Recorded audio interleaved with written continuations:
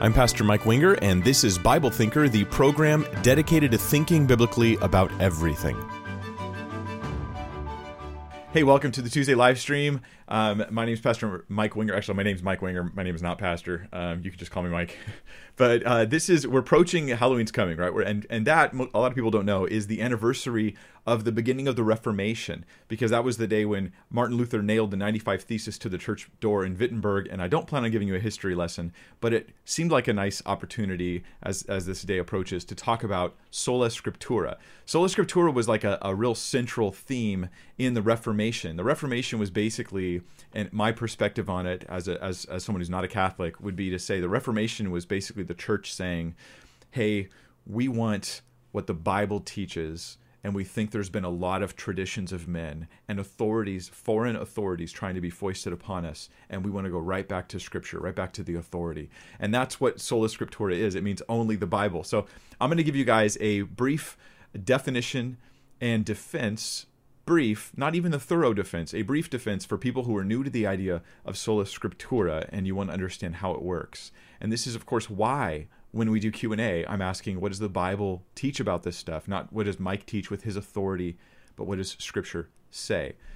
So what does Sola Scriptura mean? Sola Scriptura, in a nutshell, it is saying that Scripture, we have these books in the Bible we call Scripture, these writings that are from God, divinely inspired, that this alone, Scripture alone, is the final authority for Christians on what they believe and how they live. So their beliefs and their practices. Faith and practice is a fancy way to put it. The Scripture alone is the final authority on those things. That's the simple idea of Scripture alone. So this kind of rejects other authorities that might be coming in saying, no, I'm equal with Scripture, or I'm higher than Scripture. Either one of those, and we say, no. When it comes to Christian faith and practice, it's the Bible that we look to. So I need to already start. Now this would seem, it would seem sensical and common sense if you just started with the Bible. If all you had was the Bible and you didn't know anybody or anything, and you read it cover to cover and you understood it at least decently well, you would not be thinking somewhere out there's this authoritative structure out there that has to tell me what I'm supposed to believe, and I can't just take this text and the revealed Word of God. You just wouldn't naturally come up with this belief, yet the belief is there. And so we're going to talk about that today in the Tuesday live stream. And then we'll go to your guys' questions for some discussion, interaction back and forth. And I'll start by saying this. I don't hate Catholics. I'm not a Catholic basher. I love Catholics. I have Catholic friends. And I just want to say this is about truth, and we can disagree on issues of truth, important issues of truth, without being hateful of individuals and accusing people of that or responding as though it's personal when it's about truth is unhelpful. So let's move forward. What Sola Scriptura means, right? Bible alone is the final authority for Christian faith and practice. What it doesn't mean is that the Bible has every bit of knowledge there is in the universe. Okay, it doesn't mean that, right? Like, I'm not thinking, Sola Scriptura means that if my car breaks down, I got to go to the Bible to figure out how to fix it. Like, this is, no, you can go to a mechanic or a manual from a mechanic. This is nothing to do with Sola Scriptura. It also doesn't mean that the church has no authority. The local church has authority, real authority, and the idea that you can bring people, as it says in Scripture, to the local church, the congregation, for discipline, that is a biblical concept, and so the church does have actual authority. There is authority amongst leaders in the body of Christ, and the body of Christ as a unit, as a community, has some authority. That is absolutely true. The church is also responsible for disseminating the truth of Christ throughout the world. That doesn't mean we have the authority of Christ in the world, though. We're just responsible for giving out the truth of Christ. So we're that pillar and ground of truth. That means it's coming from the church to the world, but that doesn't give the church the authority of Jesus in declaring new words from the Lord and saying, we agree, therefore this new thing is now true. We just don't have that capability. We also need the church. Sola Scriptura is not saying me and my Bible alone. I forget the church. I don't need the body of Christ. That's not saying that, right? Because I need the body of Christ around me, and God has placed in the body others to bless me and me to bless others, and it's an essential part of my Christian life that I'm plugged into and involved with other believers. It hurts me spiritually if I'm not. So I need the body of Christ, but that doesn't mean I need the magisterium of the Catholic Church. That's a very different claim. You see, the body of Christ is this organic organism that consists of every believer in Jesus throughout the world, and is often spoken of in terms of the local representation of that, which is like a group of people who gather together and worship and are in fellowship together who are Christians. That's like the body of Christ. The body of Christ doesn't mean the Pope and these bishops that are in fellowship or agreement with him. That's not what Christ's church means. It doesn't mean this authority structure. It means the people. That's the consistent use in the New Testament. All right. Let me talk to you about some reasons why I believe it. And I'm going to do the simple case. This is not ready for high-level academic debate. Okay, this is just the simple case for sola scriptura. I'm even going to skip stuff that might seem real basic, because when I thought about doing this video, I thought I want to do this for the person who doesn't know, rather than for the person who's already studied all this stuff and they're just looking for the nuance. That's interesting to do, but I don't feel it'll help as many people.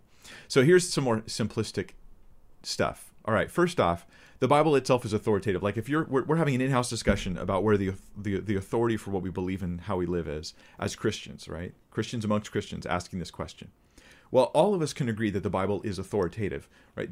This is something you need to agree on. Like, it's an unchristian view to not say that. I'm not going to sit and build a huge case for this, because if I have to, you should be watching a different kind of video altogether. When God speaks, it's authoritative. This is something I think we can all agree on. When God speaks, it's inherently authoritative because God is authoritative. And if Scripture, as 2 Timothy 3:16 says, is breathed out by God, it's inspired of God, then it carries authority because of its connection to God. That's automatic. So Scripture has this authority. And if you think that when God speaks, he doesn't have authority, you have a serious worldview malfunction going on that has nothing to do with sola scriptura. And besides that, if God's not authoritative, well, then you certainly aren't authoritative. Like, all authority disappears entirely from the reality if you think that. At any rate, Scripture's from God, so Scripture has authority, and we can rest in this. We can take this. Now, I would add to that, while Catholics would agree, Orthodox would agree, they would agree that Scripture has this authority. I would add something they would not. I would say, I know of no other authority that is equal to Scripture. I know of no other authority that's equal to Scripture. That would be the next statement I would make. And Scripture itself doesn't give us one. That is huge. The Bible it gives us itself as the authority. It affirms its own authority, that's for sure. It also doesn't give us affirmations about the authority of the Pope, nor does it even have the concept of a Pope in the Scripture, Old or New Testament. So I know of no other equal authority. And in Scripture, here's an interesting trail you can follow in Scripture.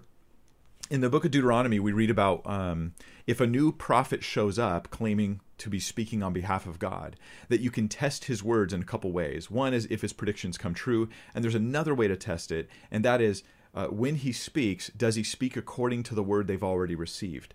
And so they can test the current claim of speaking for God based upon previous confirmed information from God, right? Because God's previously confirmed word has more authority than the guy who's coming up and he's bringing something next. That's in Deuteronomy. What we see with Jesus, we see Jesus even coming, and he appeals to the Old Testament as the thing that he's fulfilling. So he doesn't come and bring some sort of new contrary teaching, but he comes in consistency with the previously revealed Scripture. He also affirms the authority of the Old Testament. And then the apostles show up, and they have the authority of Christ directly given to them to propagate this great message. And this can be kind of complicated, but I'll try to offer a brief, simple evaluation of it, right? Jesus shows up, and we see this concept of a mystery in the Gospels. He's communicating more privately to the disciples, the apostles, more privately communicating to them more truths, more understanding, and then publicly to the crowd, it comes out in parables more frequently. After he's going to die and rise again, he commissions the disciples. He's like, hey, you're going to go forward, and the Holy Spirit is going to bring to remembrance the things that I said to you, and all authority has been given to me. Now I'm telling you, go out and preach that message. So the authority of Christ, which is the authority of God, goes to them. In the preaching of the apostles, we have an authenticated message of God, total authority right up here. Okay, now here's another piece of the puzzle we can add into this. In fact, let me bring up the Scripture here for you. And we'll go to Jude verse 3. I'm actually skipping some of the typical passages people go to for sola scriptura because I think you already know them, a lot of you guys. So I'm bringing up some other thoughts that I think are valuable. Look at what Jude 3 says. Beloved, although I was very eager to write to you about our common salvation, I found it necessary to write appealing to you to contend for the faith that was once for all delivered to the saints. Two points I want to make in this Jude verse 3. One is that there is this thing called the faith, and I've done my own homework on this, and I recommend you do it too. Look up the word the faith with quotes, the and faith with that definite article the in front of it. Look that up and examine the usage of it in the Bible, in particular in the New Testament. And the phrase the faith, you find out, isn't speaking about the quality of a person believing. It's talking about a list of teachings. Not a literal list they had written down, right? But a group of teachings called the faith. These are the things that the early church believed, and they were handed to them from the apostles, and these are called the faith. So these are doctrines, that's the point. The phrase the faith is referring to doctrines, not just the act of believing, but it's the doctrines you're believing in. So we're to contend for the faith. We're to fight for the faith, for those doctrines. Then it says this, the second point is, that was once for all delivered to the saints. And that is a profound statement about the doctrines that we believe. They were once delivered, past tense, for all to the saints, like it was a done deal. It was something that was going to happen. It did happen. It finished happening. And now our job is just to hold on to and fight for the faith that we had received. And that has been the job of the church ever since. Every Christian's job is to stick close to the revealed truths of God and not go beyond them, because we're going to fight for that faith that we have once received, that we've already had delivered to us. And so those are the 2 points. The faith is the doctrines, and it's already been delivered to us. Okay, that already speaks volumes in relation to the concept, the general concept of sola scriptura. That is to say, these teachings of the apostles, the only perfect record we have of those things is in the Bible. So we have this, they're inscripturated, they're written down. We have the faith written down for us, and now we must fight for it, the once and for all thing that was delivered. So it's unchangeable. And I would say there's another passage that weighs in on this, I think, in a significant way, and I think it's often ignored in conversations on sola scriptura. And that is Galatians chapter 1, verses 6 through 9. Oh, and I should mention this. Some of you guys might know this. There's a Catholic gentleman who made a video trying to refute my teaching on Galatians 1, this exact passage. I'm not really responding to that. He just distorted my perspective. I would spend my whole time saying, that's not what I said, that's not what I said, that's not what I meant. And he was snarky and rude and mocking and arrogant and a bunch of other things that I just don't like responding to. So I'm not interested in all that. But what I do want to do is I want to bring up Galatians 1 because it's related to this issue. So Galatians 1 verses 6 through 9 says, I am astonished that you are so quickly deserting him who called you in the grace of Christ and are turning to a different gospel. Not that there is another one, but there are some who trouble you and want to distort the gospel of Christ. But even, and this, just soak up what this text is saying, right? And then we'll talk about how it relates to the concept of sola scriptura. But even if we or an angel from heaven should preach to you a gospel contrary to the one we preach to you, let him be accursed. As we've said before, so now I say again, if anyone is preaching to you a gospel contrary to the one you received, let him be accursed. So the idea is that the gospel goes out. And once the gospel's gone out, the gospel that Paul taught, and he taught the same gospel as the apostles, as he says in 1 Corinthians 15, he delivered to them that which he also received, and he goes through it. The death, burial, resurrection of Christ, faith in him for salvation. The long explication of all this is in Romans, where Paul says, here's my knowledge in the gospel, and he writes the book of Romans, and it's this careful, thought out, boom, here's his gospel presentation in great, great detail. But he says once that message goes out, nobody has the authority to change it. Think about that for a second. Nobody has the authority to change it. This is a denial of other authorities. That's the idea. This is inherently that denial. In fact, Paul's really extreme with it because he says, even if it's me, Paul the apostle, commissioned and called by God, if I came back to you and I said something other than the gospel I had already given you, then you were to reject even what I'm saying. In fact, I'm to be anathema is the term in Greek, accursed to hell. That's the concept. So this is already huge, and often overlooked in the discussion of sola scriptura. Paul the apostle says of himself that he is to be rejected. He doesn't have the authority to tell you Never mind what you heard before. Listen to what I'm telling you now. Similarly, Paul couldn't say, I'm in agreement with what I said before. I just have a new way of viewing it. Like, he could try all this sort of liberal shimshammery. You know what I'm talking about, right? Where people try to pretend they're not disagreeing with Scripture, but they are. He could try all that. But no, the thing is, he's asking his audience, don't listen to what I say next. Listen to what I said before. Because, if I can summarize, the message has more authority than the messenger, meaning the authority stays with the message, not with the office of the person giving it. So some later successor who says, I'm Paul's disciple, or I'm Peter's disciple, or Peter's successor, they don't have this carried on authority like the message does. What we need is the message of the apostles. What we don't need are modern representatives of apostles. That's what we're getting here in Galatians 1. I think that's pretty significant, and I think it's often missed. So hypothetically, there are verified authorities like Paul, or maybe an angel from heaven, a verified authority. Nope, not even them. The message is used to test and even reject those people, even if they have legitimate authoritative positions. That is the most strong rejection of extra biblical authority that I can find. That's right there in Galatians 1.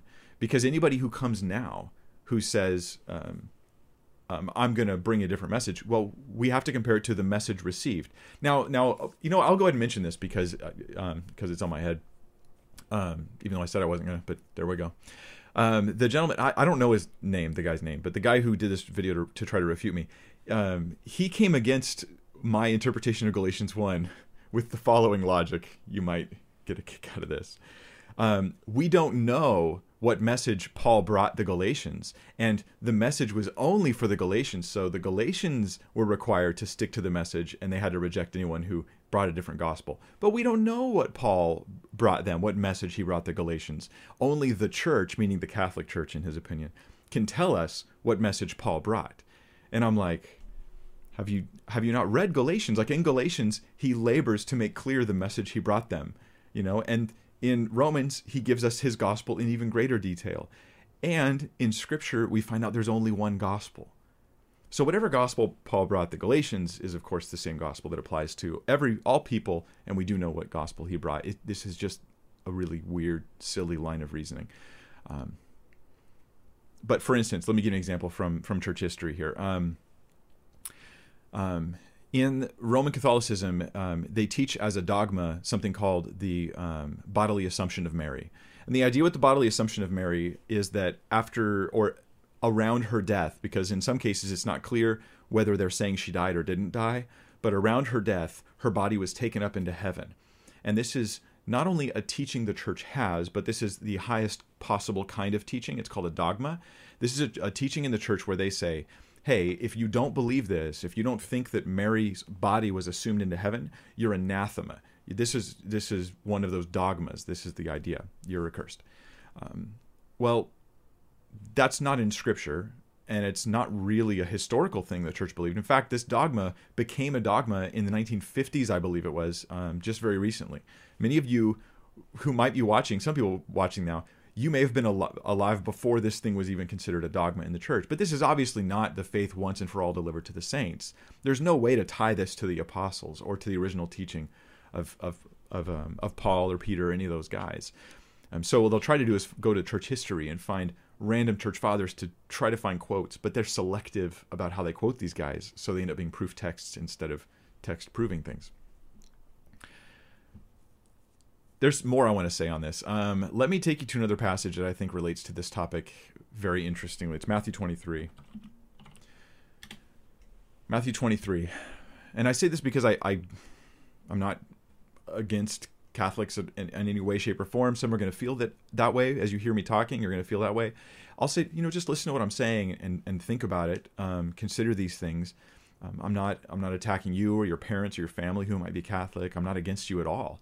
I desire to stick close to the truth of God's word and not go beyond it. And when I look at Scripture and evaluate modern-day Catholicism, I think there's these really big differences that we should be recognizing. In fact, if we're going to honor Christ, I think we have to recognize them. So here in Matthew 23, look at what Jesus does when he when he talks about the, I'm trying to think of what order I should say this in. Let me give you here the Catholic understanding of what's called the chair of Peter. The chair of Peter is to say the authority of Peter. Peter has authority, and that authority to rule and run the church and proclaim truths of God infallibly, that's the Catholic claim. And that authority has gone person to person to person until it's landed on the current Pope, Pope Francis, as I speak now.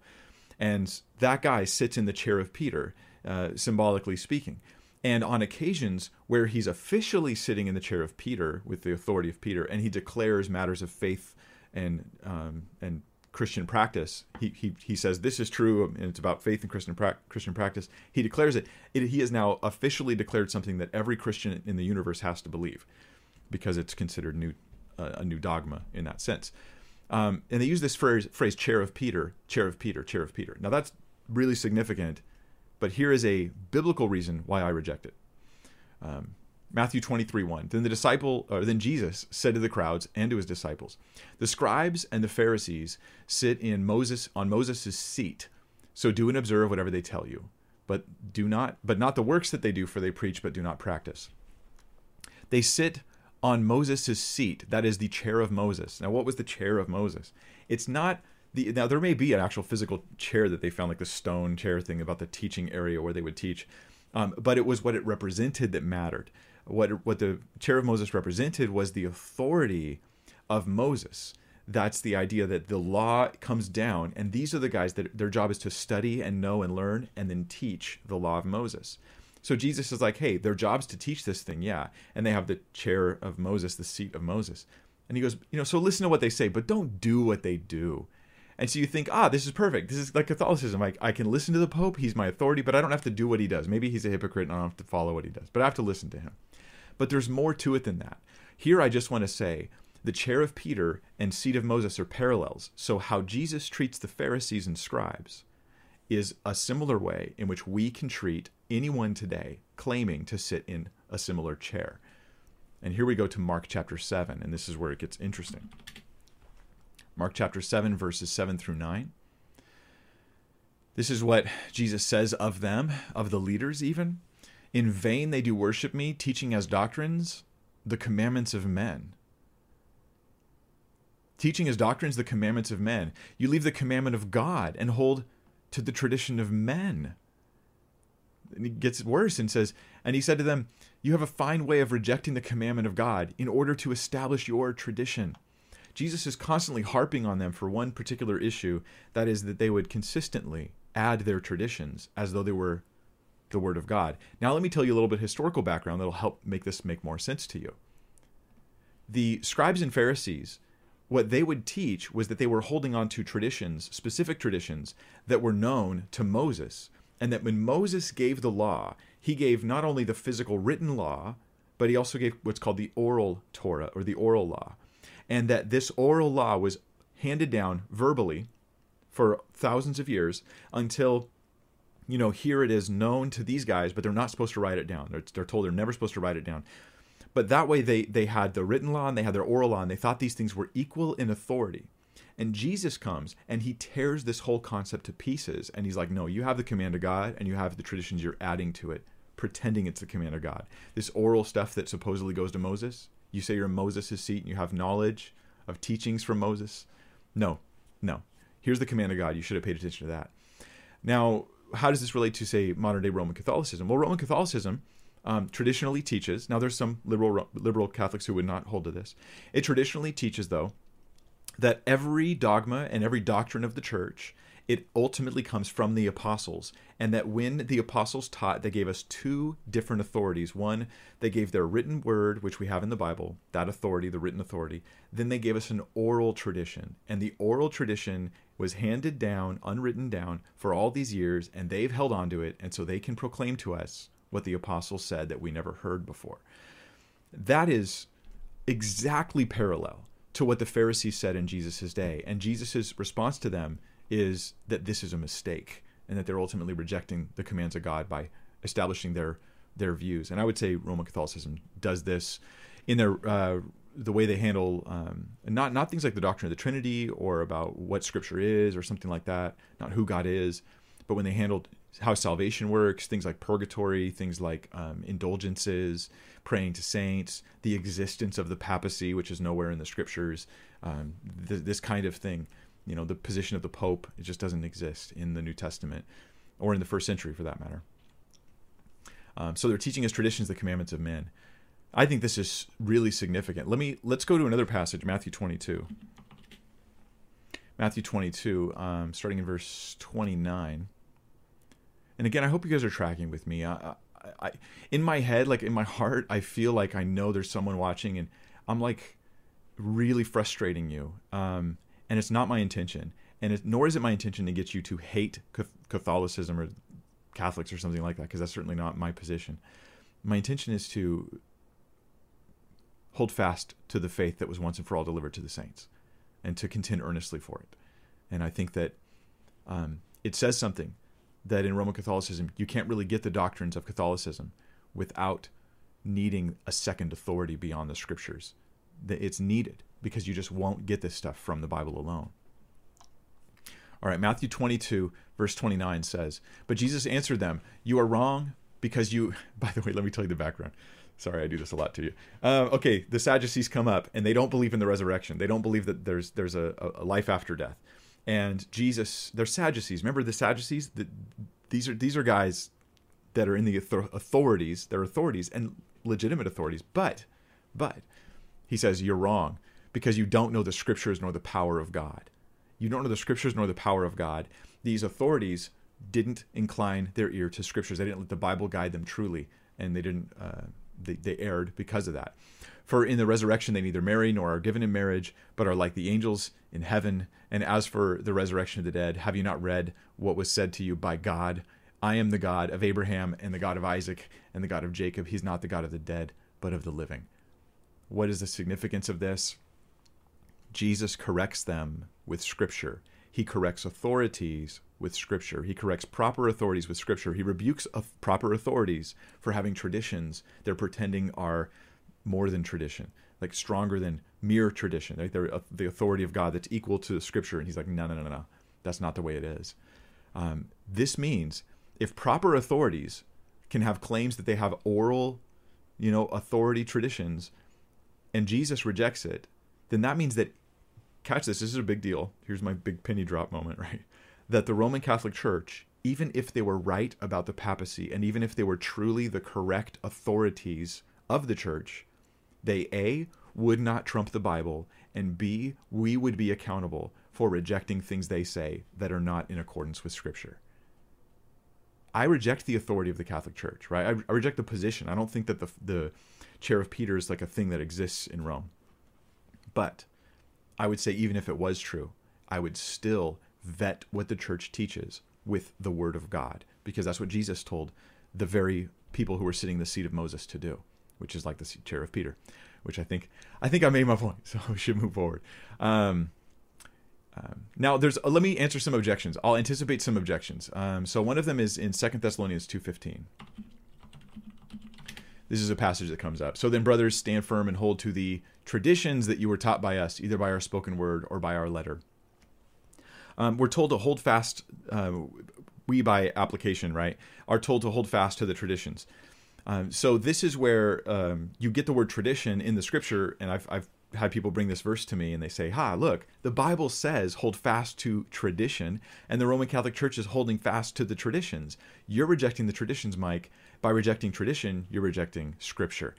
And I would just say, yes, it uses the word tradition, but this is what you call equivocation, or anachronism. Maybe that's a different word we should use here.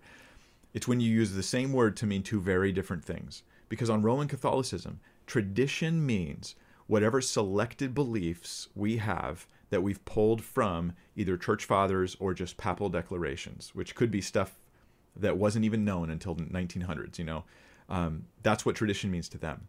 Tradition in Paul's sense, he means not tradition like it's this category of content. No.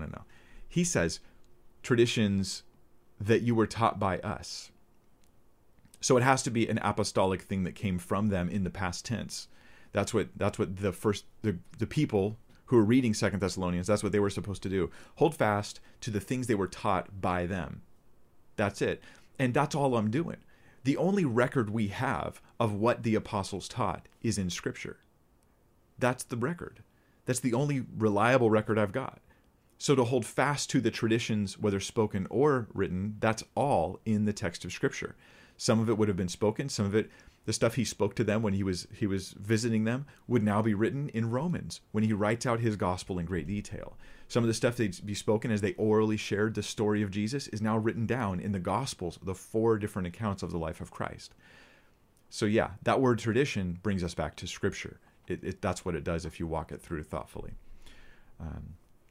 Certainly, there was no teaching from the apostles. There's no record of it, no historical reason to think it was there, about things like the bodily assumption of Mary, or that Mary was born without sin. That's another one of the Marian dogmas, that she was born without sin. This just isn't found in the Bible, which is why you guys have to pick up on this. This is kind of a big tell. Many Catholics refuse to debate whether or not they can find these teachings in Scripture because they actually think it's wrong. It's wrong to think that Scripture, that you have to find their teachings in the Bible. It's wrong. And so they'll even rebuke people for debating it. Even debating, can you find the Marian dogmas in the Bible? They'll say, you shouldn't have to. It's wrong for you to ask me to. Well, I think this is kind of a tell that's because it's just not in there in the first place. Let me go through a couple more objections, then we're going to hit your guys' cues, your questions, and then we'll wrap up.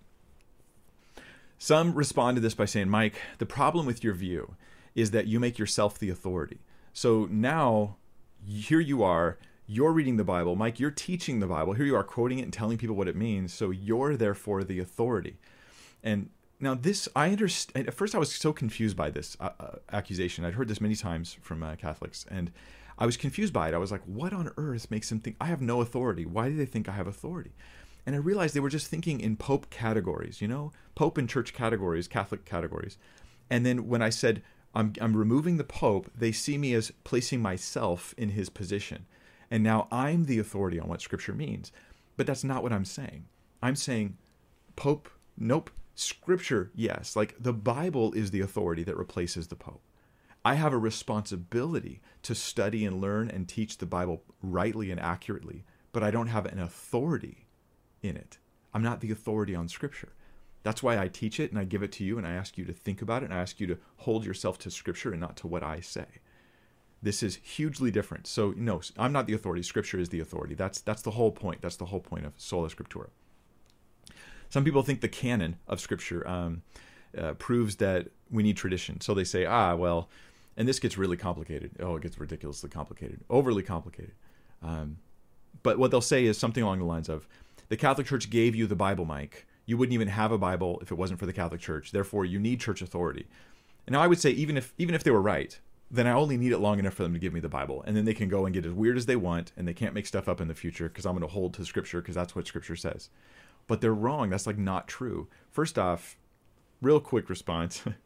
Nothing like modern Roman Catholicism was happening when we got our Bible, right? And that's first issue.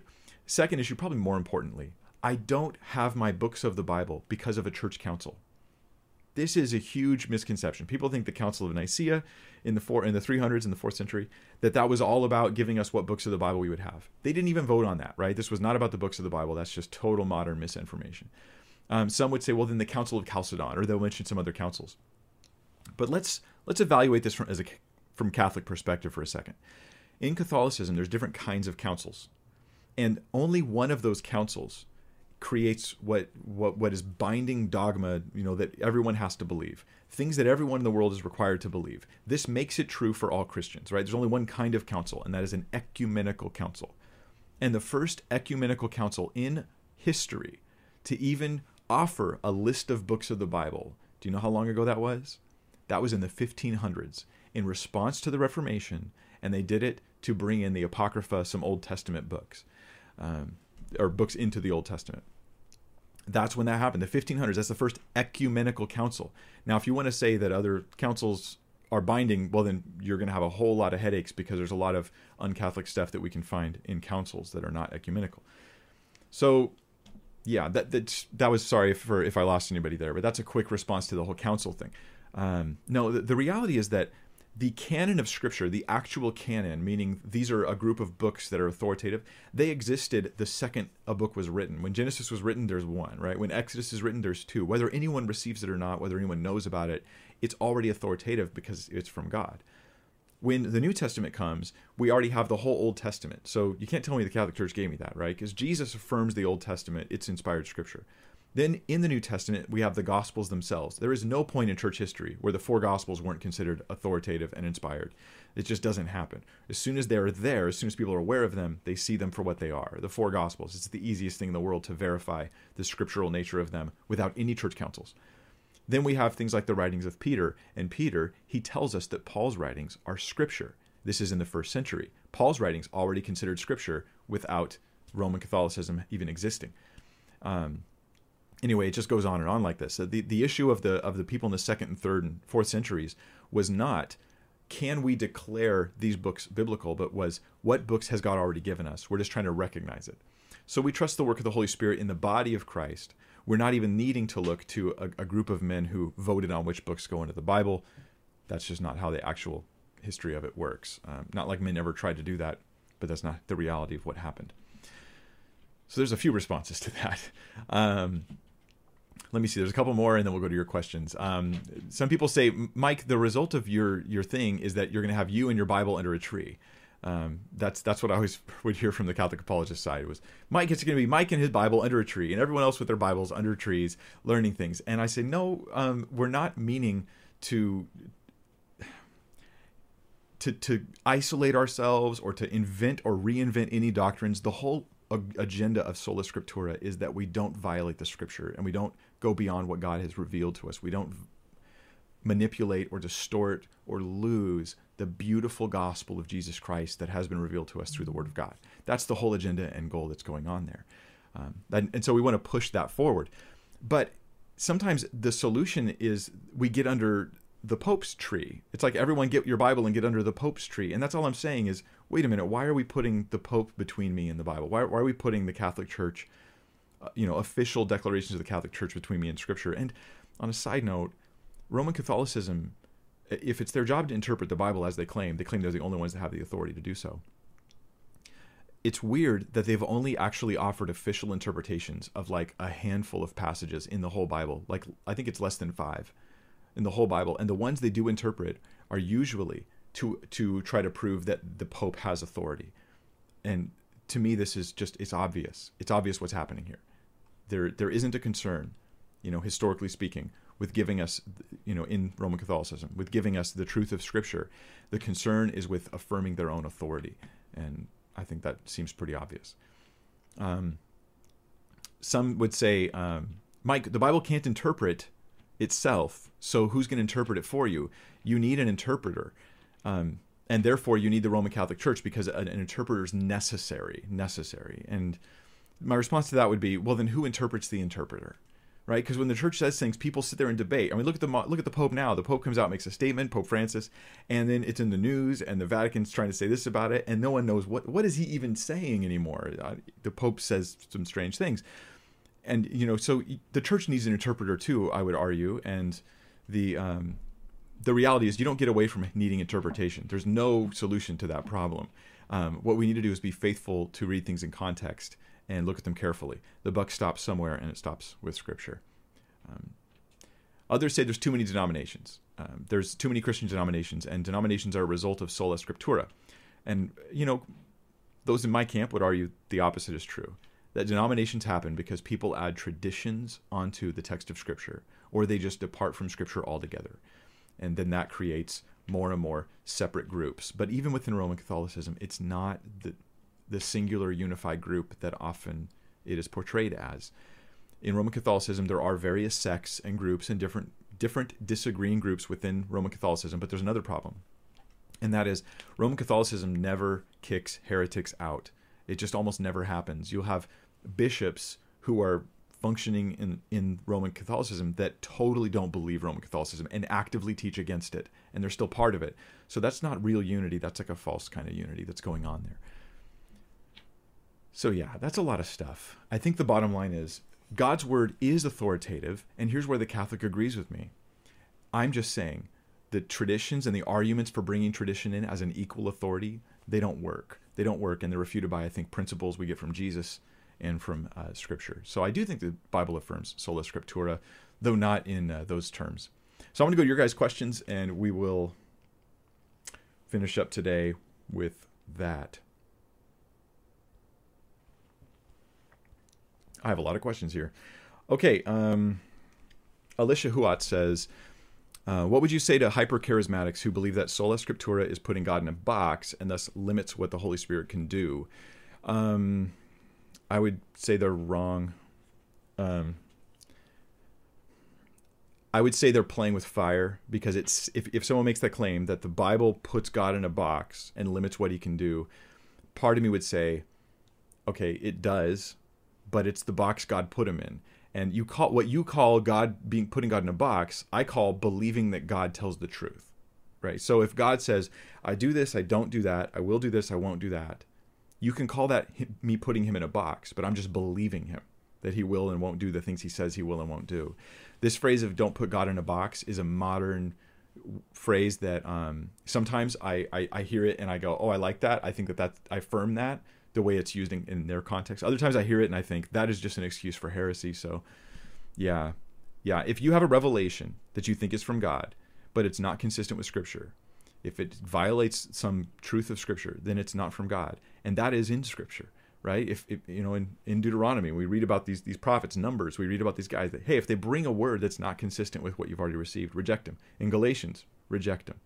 So biblically speaking, yeah. So reckless attitude there. Nylady in Red says, while I believe in the authority of Scripture, I do not believe that the Bible has revealed all truth or reality to us. Now I'm going to pause and say, I totally agree with you there, 100%. And that's not part of sola scriptura. Whether animals have souls and will go to heaven, I maintain, that was an example, that just because it's not in the Bible doesn't mean that certain animals, such as pets of believers, are not in heaven. Is it theologically irresponsible to approach the truth of the Bible this way? What would be irresponsible is to take it the next step and to say, because the Bible doesn't declare it, I therefore am going to believe it. I would say if it's not clear in Scripture, then you should be unclear about it. That's the safest thing to do. If you feel like the Scripture doesn't speak clearly on an issue, then you can just be unclear about it, or you can be willing to entertain various views as long as those views don't violate Scripture in some other way. But what you don't want to say is, the Bible doesn't say anything about this, so I'm just going to believe what I like. I still want to have reasons for my beliefs. Devin nicely says, what are the essential elements of the gospel one must believe for salvation, as opposed to secondary? I hear different things, and it makes me wonder if I'm saved sometimes and kind of scares me. Let me answer in a couple ways. I'll give a list, and then I'm going to respond as to why maybe lists are sometimes cause us to miss something. So, list of things that seem to be essential is that that you're a sinner, right? That you have sinned, that you repent. And I have a video on repentance. If you think I'm talking about sinless perfectionism, that's not it. But repent, and you believe in the gospel of Christ and the person of Christ. So Jesus' death, his burial, his resurrection, essential elements. If you reject the resurrection, you're not Christian. You reject his death, you're not Christian. Like, this is not an insult. This is just a description of what Christianity is. So you have these essentials about who Jesus is. He comes, he dies on the cross for you. He bears all of our sins. He rises again from the dead. And then your repentance of sin, your faith and trust in Christ. That's like the essentials right there, man. Just turn and trust. But here's the problem with lists, while they're accurate, I think. The problem with a list is, notice sola scriptura is not on there. Like, you don't have to believe that to be a Christian. It's just right. It's just true. But the problem with lists is that when you come to faith in Christ, you're not coming to faith in a list. You're coming to faith in Christ. It's the person of Christ that you're believing. And the question is, are you truly trusting in Jesus Christ, and in his work for you? Now, when we start to, elaborate on what that work is and who he is, we get this list. But just remember, it's not just a list. It is also a person. It is who you're trusting. And that's really important to recognize that. 4Z Mom says, what are some good sources to learn church history, specifically for junior high or high school ages? Oh, you know what? I don't really know what to recommend there. Maybe we could ask our audience, like, if you guys have recommendations for junior high, especially, or high school audience for learning church history, that would be something we would ask for you to put there. Something that represents like a a non-twisted version where you're not trying to use church history for your own ends, but rather, just giving it to you. From Heath Kaiser says, hey, Pastor Mike, what are your thoughts on replacement theology? Why do Calvinists tend to adopt this theology, which ultimately leads them to a metaphorical interpretation of Revelation? I don't know if I can comment on why Calvinists tend to adopt that theology. I could guess, but I don't want to guess at you, because people take my words as more than a guess, even if I'm just guessing, it seems. So I have a whole video on replacement theology. YouTube doesn't recommend it to people very often. Anytime I do a video that has anything even remotely related to Israel, it does not get recommended much. It just kind of gets buried. That's just an observation of mine. But at any rate, I would say, if you just type my name and the word replacement theology, you'll see a couple videos where I get into it in great detail. My thoughts on it are this, in short, is I reject replacement theology. I think God still has a prophetic plan for Israel, and that he will fulfill those promises in some very literal fashion, where with dwelling in the land and all the blessings that are still going to come. I also think Romans talks about a future revival where all Israel, meaning including those who are of genetic descent of Abraham, who have faith in Jesus, that many of them will come to Christ, and I think Revelation seems to support that as well. Natalie Schoenborn says, "Hi Mike, I've had some people I know tell me that they believe the Scripture is mostly inspired by God, i.e. people wrote, but God's basic message is there. Any tips for how to address that?" I would want to push on by asking them more about what's not inspired, or what's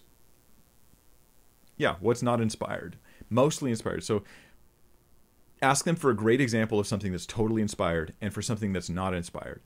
Find out then what they're actually rejecting, and then maybe try to push them on how do they reject that while accepting that. Like, what principles are they using by which they decide which parts of Scripture are inspired and which are not? I think that's a really important question. Chances are they make it up as they go along, and they have things they want to believe, things they want to reject, and they just reject the things they don't want. But I would push them with a lot of questions and just let them really flesh out what they think. Connor Terrell says, "Hi Mike, what are your thoughts on the Roman Catholic notion that church tradition came before Scripture and Scripture can't stand without it?"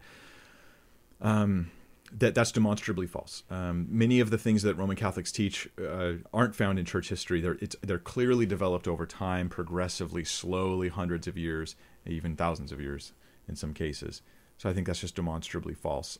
My thoughts are, I want them to demonstrate that, not just claim it. Nor do I care, because if these traditions existed before the Scriptures, then why on earth were they not written down when Paul gives us the gospel message? When Luke writes all this stuff about Mary, why doesn't he tell us about all those other things too? Why don't we have people praying to the saints in the Scripture? Why isn't there a discussion of the Pope? If these things were all that ancient, why aren't they there? They were left out for a reason. So even if it did predate it, it wouldn't help. Tobias Sedneff says, "What is your view on a apparent biblical scholarly view that the Torah was not written solely by Moses, but by several authors with different writing styles?" I don't think I'm qualified to have like a thorough view on this. My general thought is Moses wrote it. I would be open to the idea that there's, well, let me put it this way. There's clearly at the end of Deuteronomy, where Moses dies, somebody else records this, and we think it was probably Joshua. But throughout Scripture, we have this continual reference to Moses as the author of these texts, as the general author. It doesn't mean nobody else helped in some sense. That doesn't mean that. So I think if we don't have some substantial Mosaic authorship in some sense, then we're diverging, it seems, from Scripture. Now, some would try to find a really clever sense to have Moses the author, but it'd still be written much later. And I haven't really listened to all their arguments, so I don't know how to respond. Let's see. Heath S. says, "Hello, Mike. What are your thoughts on the Black Hebrew Israelites?" They seem like a dangerous cult group to me. And just so you guys listening know, these are not Jews in any stretch of the imagination. Black Hebrew Israelites is the name of the group, but they're a very particular kind of group. They're not Israelites, and they're not Hebrew. But yeah, no, they're a very dangerous group. they're scary. They seem to thrive on the ideas of violence and threatening people and things like this. Not to mention their claims are ridiculously unbiblical. They've literally made up their own fake versions of the Hebrew language and stuff. It's just it's almost like it works because it's so crazy. That would be my thoughts on them. Sorry. Casey Daisy says, I would like to know how to respond to Catholics who do not believe in sola scriptura. Well, you can respond to some of the arguments I've presented here today. You can present some of those scriptures, so show Jesus dealing with the Pharisees and their traditions, show that the word tradition in the New Testament doesn't mean tradition in the Catholic sense. These are various things you can do. So hopefully this content I've done today will help. Anna Boshier says, how do we know when to judge or rebuke our fellow believer and when to keep our mouths shut? There are always planks in our own eyes. Should we never judge? Well, we always want to try to have discernment. I say here's a few quick thoughts for you, Anna. One is recognize where your discernment runs out. Just recognize where you can see things clearly and where you're just guessing. And when you feel your discernment run out, this is a wisdom thing. Maybe someone won't understand it, but when you're looking at a situation or person, and here's the things you know about them, but then you start realizing there's a lot of things I don't know. And that's where your discernment's running out. So just don't go beyond what you actually know. That's one thing. Another thing is here's the phrase I learned from myself years ago, which is discernment without wisdom is destructive. I've learned that through experience, right? Maybe I have discernment. Maybe I'm totally right, but I didn't have the wisdom on what to do with that discernment. So my rule now, if I keep it, is to wait after discernment, wait on wisdom. Okay, I see that clearly, but what's the wisdom on how I should handle it? And I pray and I wait on wisdom. So discernment without wisdom is destructive. That's like a nice way for me to remember to wait on wisdom and really think things through. Another thing is to think about, what are the consequences if I don't speak? What are the consequences if I do speak? How big of an issue is this? Because I can't rebuke every issue I see. We can't fix everything that we see wrong with people. And what kind of person does that make us if we even try? Let's see. We're kind of out of time here today, you guys, and there's a lot more questions. I see a lot more questions. I think we'll just have to call it for the night. So we're going to start. I should have mentioned this earlier. We're going to be doing the continued series on penal substitutionary atonement. That's continuing next week. And this series I think is really important, and I hope that you get involved. I hope you watch the series for your own sake. But next week's going to be Isaiah 53, and what does it say about the gospel message? Like, what is this telling us? And I'll try to deal with a bunch of objections and alternate interpretations as well. That's my agenda, anyhow. And I just thank you guys for joining me today. This has been the Tuesday live stream, and I'm Pastor Mike Winger, and I'm not the authority on the Word of God. My job and my goal is to try to present to you, to the best of my ability, helps for you to understand and apply and know the truth of Scripture. But it's ultimately on you that you believe the right things about God. It's not on me or anybody else. You can't just pick a teacher and just believe everything they say. You got to pick the Word and believe everything it says. That's the idea. So, Lord bless you guys. Have a great evening.